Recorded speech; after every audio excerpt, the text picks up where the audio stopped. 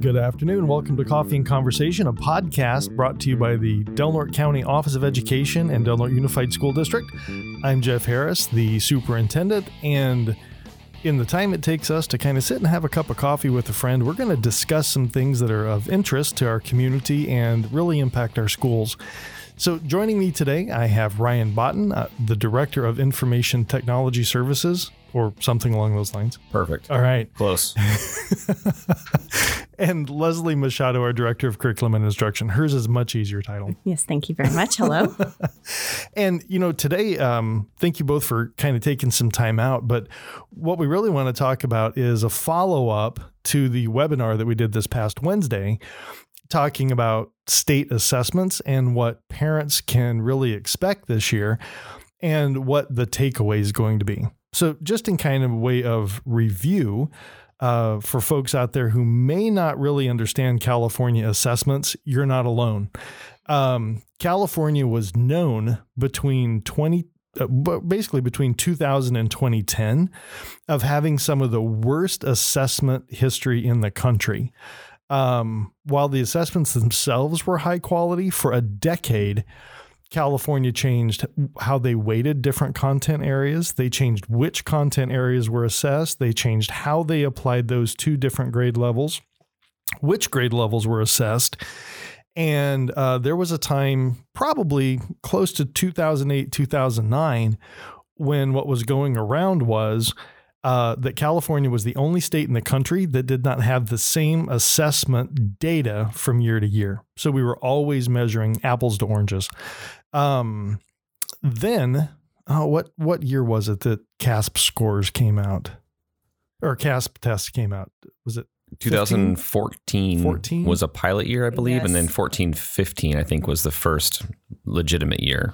Basically, between 2000 and 2010, we had gone through CAT tests, we had gone through CSTBs, we had gone through basic skills tests, we had gone through CSTs, just a variety of tests. And so there was a small hiatus in the early 2010s. And then with the advent of a new round of standards and a new sort of assessment, which is basically, it's an adaptive assessment. We'll talk about that in a few minutes, but it's an adaptive assessment that really kind of takes a look at what can students do on a deeper level. The first batch of tests, or the tests that I think a lot of our parents were used to when they were in school, was really more of a pick A, B, C, or D.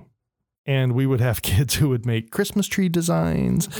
We had kids, there was stuff about always pick C. There was a school district down in Los Angeles. Oh my gosh, I can't remember the name of the school district. Miramonte. And they actually patented a type of test-taking preparation, and they called it the Miramonte method. And they taught kids how to game the test by eliminating answers that were obviously not true, trying to get some very basic pieces. And the CASP test, which is the California Assessment of Student Performance and Progress, which you may also hear is the SBAC, or the, what does that stand for? The Smarter Balanced Assessment Consortium. And so there is no such thing as an SBAC test. The SBAC, the Smarter Balanced Assessment Consortium, is a group of states that said they were going to use this particular assessment. And so that assessment is, for us, the CASP. So just know that as we talk about test scores, when we talk about test scores today, they're very different test scores than they were 5 years ago, and very different test scores than they were 5 years before that. So long way around of kind of having the conversation about where we are now, because last year was the first year since, again, the early 2010s, that there hasn't actually been a statewide test, and that they postponed because they were changing standards. This one, we just didn't have kids in school. March, right? COVID hit, and we better stop testing, and so that's what happened last year.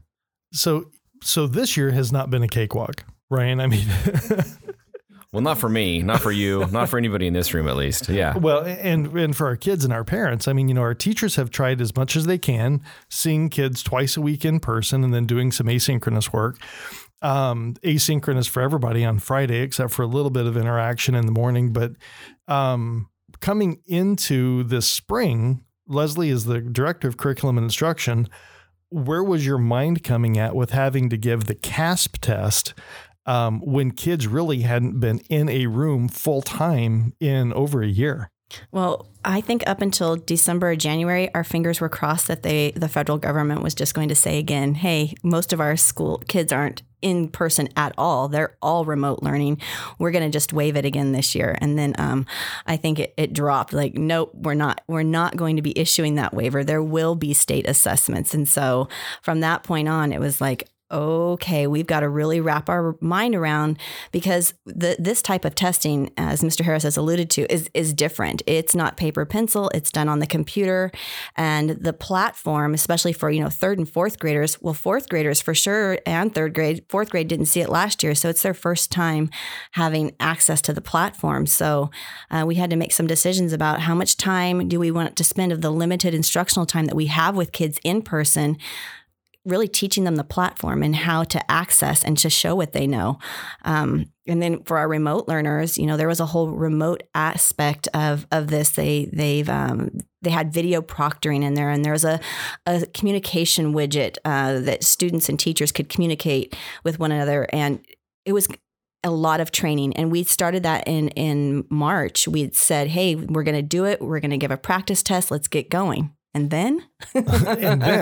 But Ryan, I mean, when you guys were gearing up too, Leslie, when you were talking about the platform, talking about what that looks like, Ryan, what were we anticipating parents were going to have to do?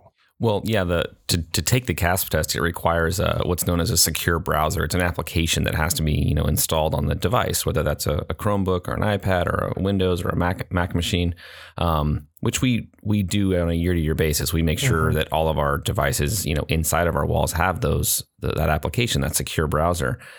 Well, for those students testing at home on a personal device, there's limitations. We were going to have to be asking our parents to, go to a website, the CASP website, navigate to a location and install that application, that secure browser, just so that they could take the test that, again, those third and fourth graders had never even seen. So, and that could be a scary thing for families. I mean, why am I downloading this? Is the state now going to have access to my computer? Exactly. And there was all kinds of caveats and limitations, wasn't going to work on a personally owned Chromebook. And it gets into a bunch of... Well, and they had to have cameras on the whole time that they were testing. Yeah. And again, not only is the platform in and of itself can be, I think, overwhelming, but they're adding this entire video layer to it, and they were... like a lot of us were, I think, kind of building that on the fly. Right. So definitely some technical concerns. I think Leslie, in my mind, definitely immediately jumps to, well, we're going to have to do this. Let's figure that out. Let's get that structure piece sorted. And it pretty quickly realized that's a lot to kind of make sure we were going to be able to be successful and our students would be in a position to be successful. Well, and not just a lot to do that, but just time-wise. I mean, how long... In a regular classroom environment, that's a controlled environment that's designed and set up around these sort of annual things. How much time does it take to give a typical CASP test, Leslie? So in a typical year, it takes about 4 hours for English language arts and about 4 hours for math. And then for grades, and that's for all grades 3rd through 8th that take the ELA in math, and 11th grade. And then we also have the CAST, which is the California Science Test. That's given in grades 5, 8, and once in high school. And our high school students take that in 11th grade as well. But because we didn't give it last year, our 11th and 12th graders are required to take it this year. And that's another 1 to 2 hours of assessment. Yeah, and normally that's spread out over, again, normal year, right? That's spread out over, multiple days, even multiple weeks, right? Because you're not going to sit down and do 8 hours of testing, but, keep in mind trying to think about the structure of fitting that 8 to 10 hours maybe of testing when students are in, school now only 2 days a week. And of those 2 days, those are shortened days. It quickly became, and then think about what it looks like if you're a caregiver at home, a mom, dad, family member, and you're having to use a secure browser that you've never used before, And now you're having to figure out how to do 10 hours worth of assessments over the course of a few weeks with all of the different requirements around that. Right. Very challenging. Pretty crazy. And it eats up a lot of in a typical year, you have your kiddos all day for 5 days a week. And so it's cumbersome at that point. But when you've only are in person for 2 days a week, a limited amount of time, that's a lot of instructional minutes that are gone. Oh yeah. You'd be spending basically the month of May testing and that would be it. Yeah. So fortunately though, that's not where we landed. Woo! Yes. Thankfully. Thankfully. So I think what our families are hearing, and they heard Wednesday in the webinar, and again, hopefully they can pick this up today if they have any other questions. What does it look like now? Because I know it's changed on the technical side for you, Ryan, quite considerably, and Leslie on the time commitment and on the format of the test. So yeah, I mean, I guess we could jump into it, right? Like for 3rd through 8th grade, the federal government allowed states to request waivers. A variety of waivers. The California requested some and some were approved. And one of those was that you could use an alternative local assessment as opposed to the CASP test, which is great because we were able to use an alternative local assessment. We're using a tool called iReady and very beneficial. I mean, from a technical perspective, right off the bat, doesn't require any special secure browser application. It's a browser. It's just a regular, you open a Chrome tab, browser-based login. Much simpler for students to log in, much simpler for teachers to support. So technically, really hands off for the IT department. Logins are just automated and people can start testing. It's also much, much shorter. How much shorter, Leslie? Yeah. So it's going to be the recommended time for ELA and math each individually is about 45 minutes. But in talking to teachers today and we have some teachers that have been piloting it, it's closer to an hour to an hour and a half per. So about 3 hours would probably be safe to say. But again, really easy access, right? So, I mean, how are we pushing out like those links? Are we getting them? Are they in Canvas? Are they in Google Classroom? Are they in Seesaw? Where's that showing up, Ryan? So there's another tool. I think we probably talked about it throughout the year. It's called Clever, and it's kind of a single sign-on jumping off platform to get to a lot of resources, really. And so teachers and students both log into what's called the Clever portal. And from there, there's just a big button that says iReady alongside buttons that may say Google or Seesaw. It's how our students are already used to getting to other third-party tools. And so, that Clever platform integrates with our student information system. So again, it's as simple as a one click. Once you get to the Clever dashboard, the Clever portal, and most of our students and teachers are pretty familiar with that already. We just basically added the iReady icon. So it sounds like in a lot of ways, this is not going to feel like a 10-hour assessment that's wrapped around adaptive tests and performance tasks and science and English and, maybe battling a reluctance in a child to log on and take a test. Right. I mean, tell me if I'm wrong, but isn't our high school still doing CASP? Absolutely. So 11th and 12th graders will still be taking CASP and the CAST, the science portion. Right. So ELA, math, and science. And the reason for that is if they place well in ELA for CASP, when they go in to go to college and they have placement tests, if they mark the box when they took the CASP that yes, you can share your information with colleges, it'll take the place of a placement test for college. So we want to give our 11th graders every opportunity. We don't want to hinder them in any way. So I think it's a great decision that our high school principals made that decision that they're going to go forward with that because it impacts them differently. Yeah, no, I think that's good. But you know what it does do though is it brings up the idea around why are we testing, right? Because I think early in my career, somebody described what are called formative assessments. So those are assessments or tests or quizzes or questions that teachers ask in a classroom or that the district provides that actually helped me as a teacher teach better. And a formative assessment can be literally anything from what a teacher's doing in a classroom to a paper pencil test or to something on a computer. But then there's also the summative assessment. So those are the tests that you take at the end. That's the chapter test. That's the, whatever else you call that at the end of the day. And I had somebody who explained it to me once that a formative assessment was the equivalent of going to the doctor because you didn't feel well and having the doctor find those underlying problems and help you get better. the summative assessment was roughly the equivalent of an autopsy, right? At that point, there's nothing more we can do to help you improve. So the CASP, in a lot of ways, is a summative assessment. I mean, at the end of a year, it says, given everything that a child learned during the year, how they were on this one particular assessment window, how they interacted with this one specific platform, this is their score. Yeah. And it's not a piece of data that teachers are receiving immediately. There's no time for them to act on it. In fact, I got an email a couple of days ago that said, hey, we usually get your scores out to you in August or September, but this year for CASP, expect it's going to be a little longer because we really want to test the relevancy and see how valid our scores are. So it's going to be pushed back even later. But with iReady, when they take it, as soon as a student's done, well, as the student is taking it, the teacher can be sitting there monitoring it, and they're going to get immediate results. Well, and I think now, and when we think about what iReady looks like, that is, let's say a child took it today, that teacher still has 6 weeks to work with that child to address deficiencies, to address issues that the kid was struggling with, right? Yeah, not just the teacher, but I think the parents, right? I know just because the immediacy of those results, right? With CASP results, again, like Leslie said, we don't get those until best case, school's already started, right. August, September. Fourth graders already into a fifth grade class. That fourth grade teacher, that may help inform maybe, did a group of my students really miss a core concept, right? So I might be able to fix that for this year's fourth graders, but it's kind of, you've missed that opportunity, that window, right?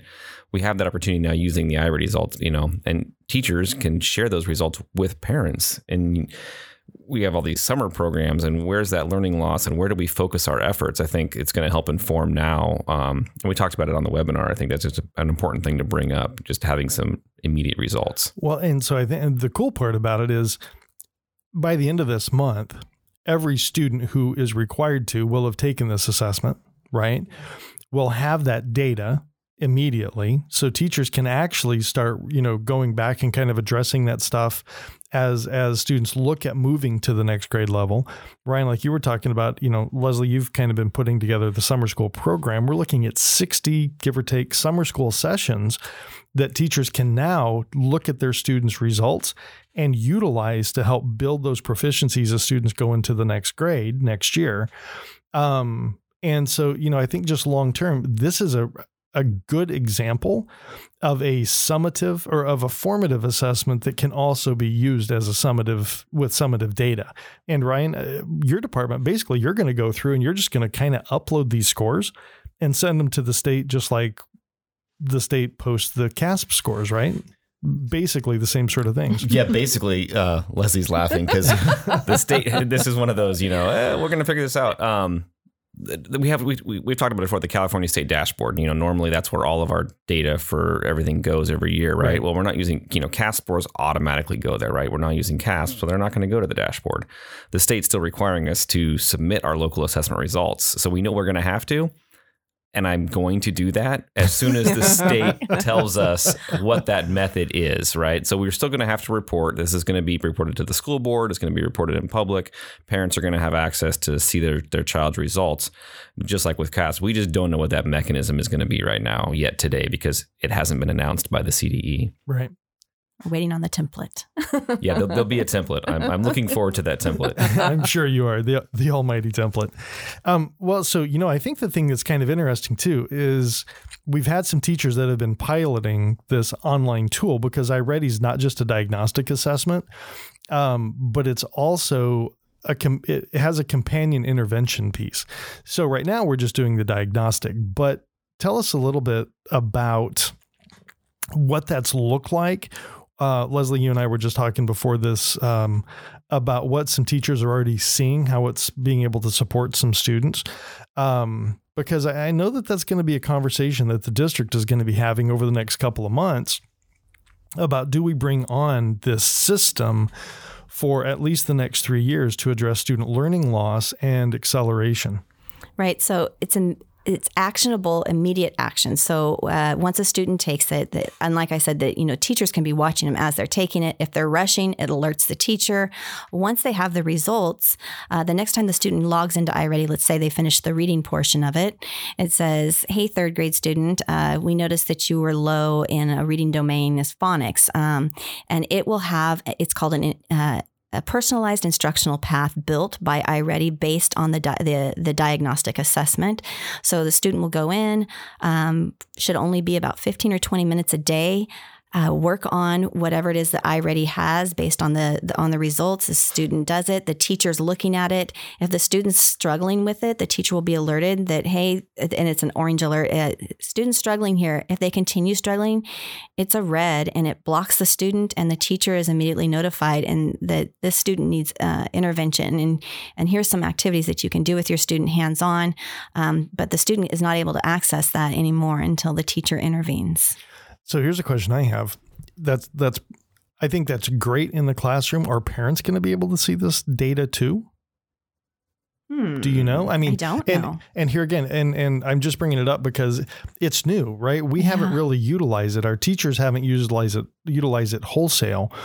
And Ryan, I mean, the students will still have their devices at home next year. Yeah, definitely. I mean, we're going to check them all back in June and check them all back out in August. So even if parents don't have access to their students' data, they potentially could still ask their child what they're working on, and they could even see it. Yeah. If the student was working on it at home. I know iReady put a lot of effort and time into creating the parent connection portion of it. And we have not looked into that as much as we should now because we were just piloting it. We were just seeing what it was. And we've had an hour of training, I think, on it, on how to give the diagnostic and then have kiddos get in there and try it out. So I know there's a whole family connection piece to it. No, so that's great. I think those are just things to look forward to. Nobody can ever implement everything the first go around. And this year has been new in so many ways. And, I think as we kind of look forward at the next three and we think about how we can shift the use of assessments from, again, the autopsy to the checkup, and how we still need to get students comfortable, I think, with the CASP, the whole browser, the different thing, access pieces they have along with that. But really, I think this idea of a diagnostic assessment that's given multiple times during the year that is given to all students. And I think right now we're looking 1st through 8th grade. Kindergarten through 8th grade, it's open right now. So it's optional for our K2 teachers because they're not required to take a state assessment, but it's absolutely open and optional. Yeah, and when we did some training as we were onboarding this, we made sure to include our K2 teachers, because it's all hands on deck this year. We got great feedback immediately after the training was over. I got a couple of K2 teachers reach out and say, "Hey, I know I just got trained.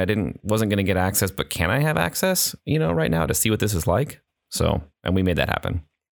And I would just say for any student who's going to be taking this diagnostic at home, because we have 6 weeks left of school, I know from being a parent, it's hard to watch your kids struggle. And so I would just ask that, much like a vision test, and we talked about this in the webinar, you wouldn't supply your child with the answers because they'd get the wrong prescription of glasses.